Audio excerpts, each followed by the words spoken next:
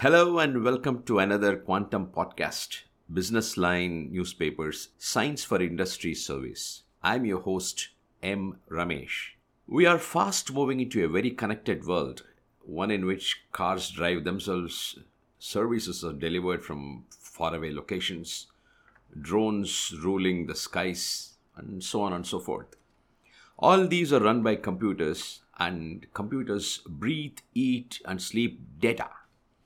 And what is data? Data is nothing but an information sensed and transmitted, which means we are talking of billions and billions of sensors that sense and transmit data round the clock all through the year. Sensors are inside aircraft engines and wheels of trains, monitoring the health of components. They are under the soil, checking out moisture to tell the farmer when to water his field. They are in, as we all know, wash basins to sense a hand that comes for a wash, and so on and so forth. Now, here is the thing. All these sensors need power, right? How much soever small, they need power. How can you power them? Of course, not with wires connecting them to mains. That would be too unwieldy. With button cells, small button batteries, no, that won't work either because it's impractical to keep changing millions and millions of batteries every day. The way forward is self-powering sensors or sensors that make their own power. Sounds crazy? No, it's real with a fascinating field of science called energy harvesting. The emerging, evolving field of energy harvesting is a very interesting one. At the heart of energy harvesting is the principle that wherever there is a movement, there is energy to be tapped. This can be done in a couple of ways. If the movement is large and infrequent, you could use the electromagnetic method, which is of placing the moving or vibrating material inside a magnetic field, whereupon it becomes a generator.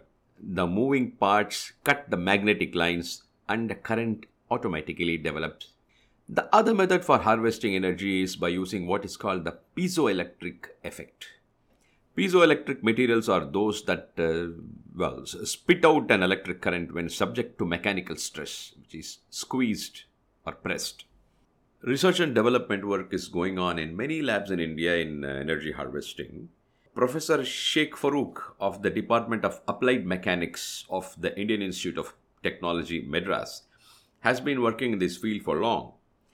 Professor Farooq is onto a research project now funded by the Department of Science and Technology, Government of India, to develop an energy tree with leaves that produce tiny amounts of electricity when they tremble in the wind. He says that in future it's possible to use piezoelectric materials in, for example, shoes, so that as you walk or jog, you are also powering your mobile phone. Of course, the electricity generated is very small, of the order of micro to milliwatts. But with research, this will improve to milli to 1 watt, but perhaps not more. Even then, the idea here is not to generate electricity in economic quantities, but to make billions of scattered sensors and other devices work. Without such energy harvesting, it will be very difficult to make Internet of Things possible. But fortunately, energy is waiting to be tapped from movements everywhere. The future lies in movement.